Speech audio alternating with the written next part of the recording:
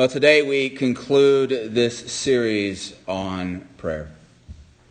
Over the last 6+ weeks, we've gathered to hear from God and to be encouraged, I hope, in our conversation with Him.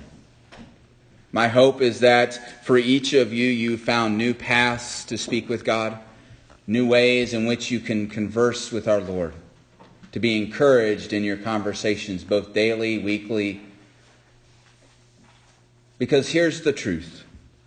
God is listening to you. God is desiring to hear from you because you are His beloved children. Each and every one of us, God looks to and waits to hear our voice. Next Sunday, we begin Advent. Advent is the time in which we prepare our hearts, our lives, for the most precious, well, quite frankly, the greatest gift we can all possibly ever receive. And that is His Son, Jesus Christ. Born in a dark time, in a dark place, but with such an amazing light that I hope for you, you are reminded that no matter what goes on in your life, in your world, that God has given you a light that will shine so much brighter in His Son Jesus.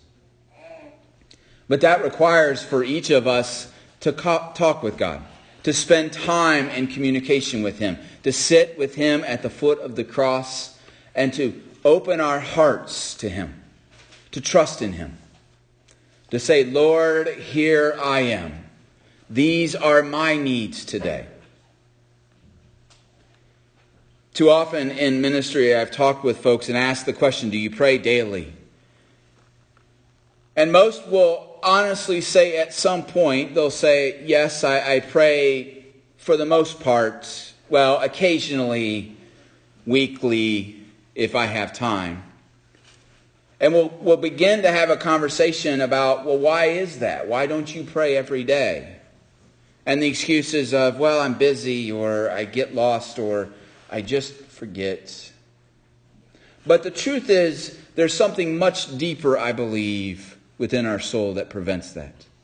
It's much, much, much deeper than just busyness.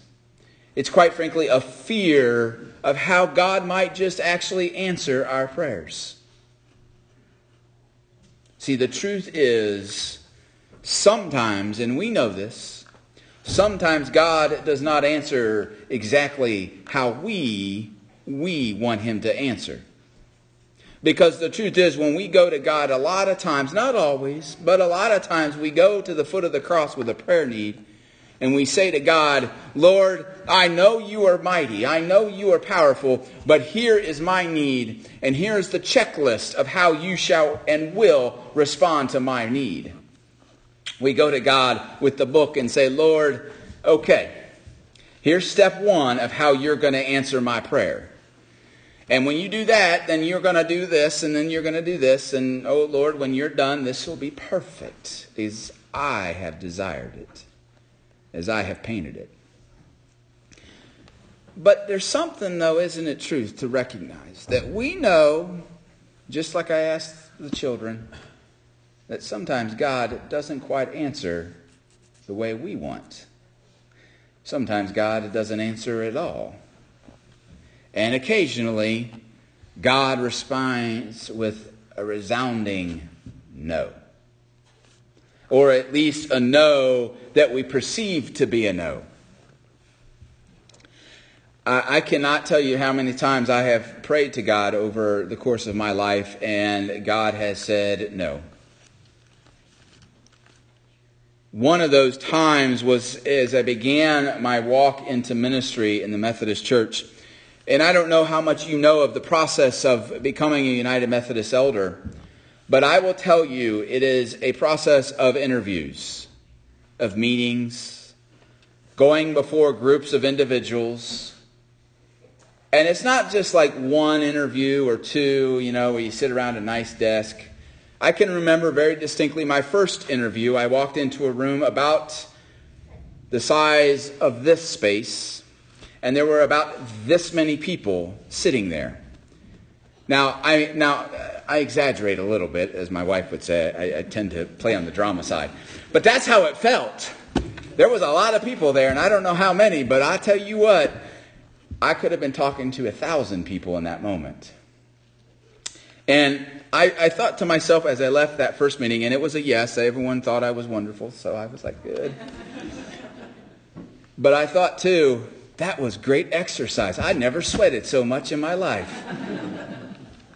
But throughout the process of becoming a Methodist minister, you have to go do these things over and over again. And it's years worth of these. It's not like a couple months worth. It takes 3 to 5, even sometimes 7 years to go through this process. One of those interviews was a critical point in my journey. I had traveled from Northwest Ohio down to the Dayton area to a church that I had served when I was in Dayton for years. And I went into this room, and there were 8 colleagues, or future colleagues as I like to look at them at the time. And I sat down in this room in a chair in the center of the room, not to add any more pressure to myself. And they began to ask me all these questions, one right after another. Some very scholarly, theological questions. Some questions that I scratched my head and wondered, where did they come up with that? But at the end of that 45 minutes of questioning, the gentleman to my right stood and said, well, I'd like to escort you out of the room because we're going to talk behind your back now. And I said, oh, okay. And I kind of expected that, but of course not the way he presented it to me. And he did it with a smile, and he said, yes, this is our favorite part of every interview. We get to talk behind your back, and we get to tell you we're going to do that. Well, I'm going to escort you down to the chapel where you can wait. And we walked down, and he said, thanks, so far you're doing great. I said, well, thank you. And he said, now, here's the chapel. If you wish to pray while you're in here, go right ahead. I won't interrupt you when I come back for you. And I looked at him kind of strangely and awkwardly, and I thought, well, that was kind of odd. Why did you tell me to go pray in a chapel of all places? And I thought, well, I'll go in and pray, and I had every intent of praying anyways. And I went in and I prayed and thanked God for what a great setting. I remember that prayer very distinctly. I prayed to God and said, God, you have created this perfect day. I'm back in a church that I had served alongside of for years. I said, I sat in a room, I felt confident, I knew the answers. God, you gave me the wisdom, I saw it. Thank you, Lord. And you could not have painted, Lord, for me a better moment. I cannot wait to get back in that room and hear the yes, that ordination is next on my journey. And eventually the gentleman came back 20, 25 minutes later, although it felt like 3 to 4 hours later. And he escorted me back in the room, and I sat down in the chair, and everyone seemed smiling and happy. And, of course, I took a big breath. Oh, thank goodness. This is going to be, this is perfect. And the gentleman to my right looked at me with a smile, and he said, Chris, we just want to thank you for coming today. Listening to your stories and your answers, they were such a blessing to all of us. And I took, oh, thank goodness. That's such a relief. Yet, and at that point, I don't remember what else the man had to say, because I knew what yet meant. He said, no, not today. No, not yet. And I honestly, truly have no recollection of what else he told me. I'm sure he gave me words of encouragement. He told me, some really great theological responses. I have no idea. He could have given me the secret to some recipe that, we all want. But all I heard was no. All I heard was no.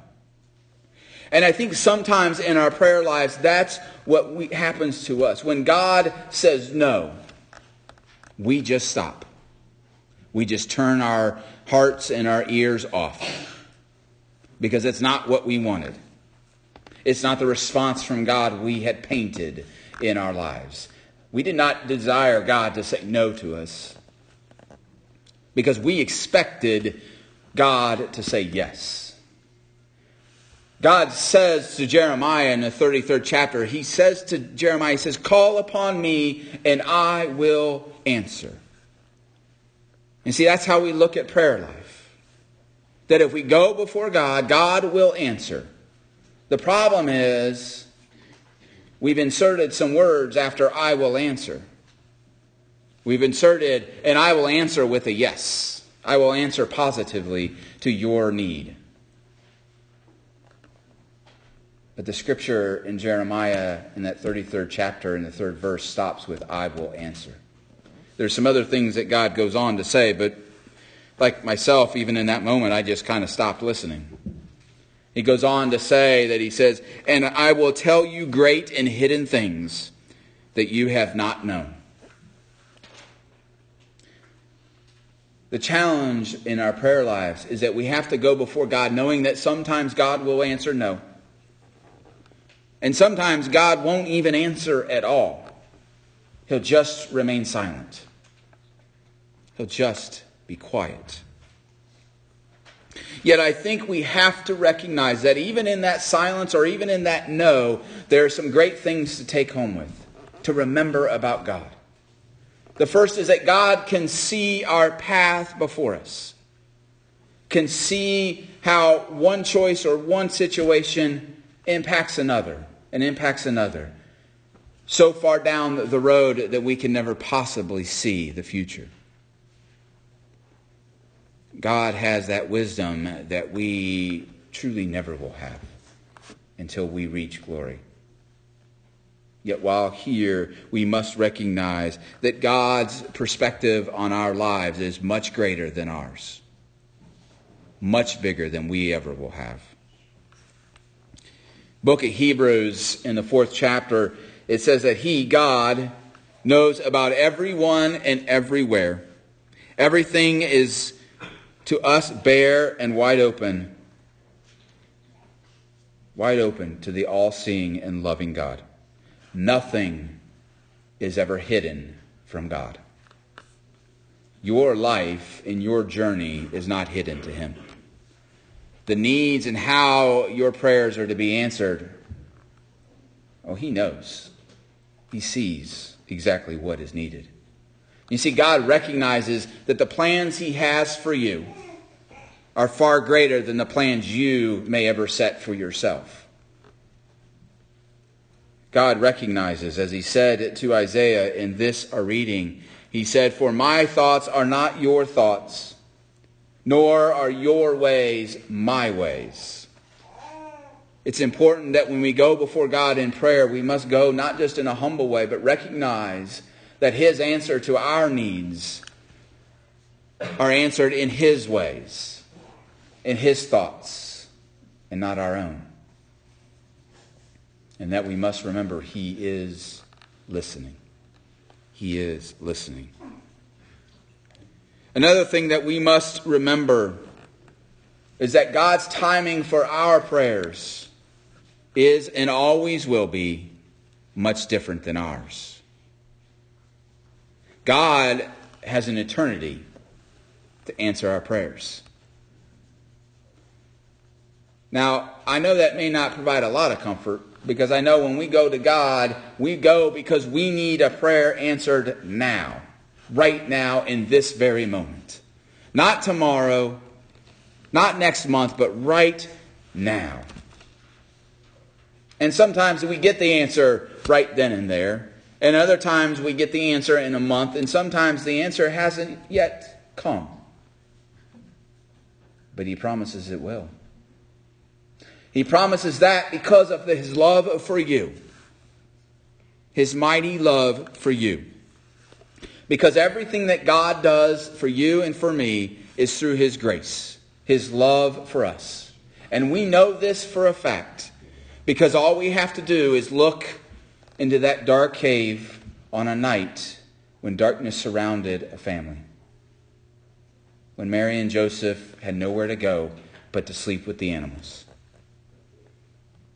To sleep in darkness and to give birth to their son. To give birth to the Son of the Most High. And God was there. God was there because of His love for you. His love for each and every one of you. His love for those who don't even know Him yet. For those who have said, I turn away from you, God, because you didn't answer my prayer my way. You didn't answer my prayer in the time I needed it. So, Lord, I don't believe you're there anymore. Some have just never even walked in His steps, and yet He still responds with love. But I also recognize that at times it is hard to pray.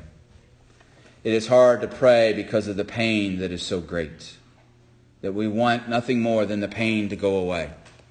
The brokenness we feel in our hearts, the sadness that we carry. And we want God to take that away so desperately. And yet it still remains there.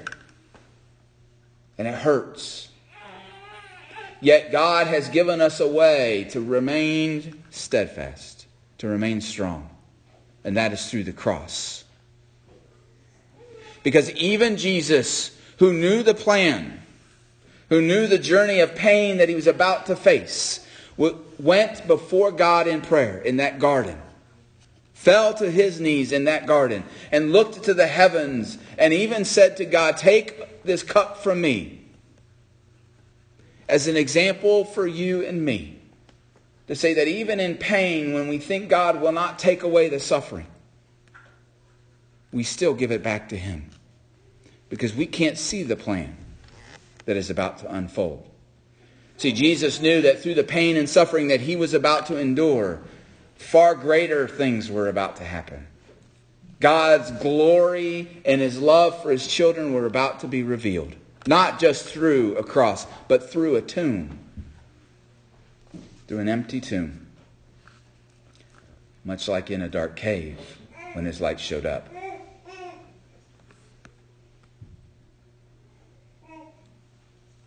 Going into the garden a little further, Jesus fell to the ground, praying that if possible, He would not have to suffer what was ahead of Him. There are many times when we go to God in prayer. If we just look to our Lord, He will show us how to endure. And we can be reminded of God's amazing power in our lives. God's amazing grace. And we can go and ask with great passion, Lord, take this cup from me, for it is too great to endure. And know that while the pain may endure for a while longer, that there shall be an answer to those prayers. That we shall see His glory in an amazing way. But it requires great trust. It requires great strength in all of us. For as the rain and the snow came down from heaven, it did not return there until they had watered the earth. See, God tells Isaiah, while your tears may fall from your face, the pain may think it never is going to leave. Know that it will leave. Know that I will bring it back to heaven. Because you are my beloved child, who I love so, so much. Who I have known since before you were born. Before you were stitched in the womb of your mother, I have known. And I have seen the journey that you will face. Both the joyous moments and the moments of great sorrow and pain. But I know that you shall endure, because I shall give you the strength you need. Amen.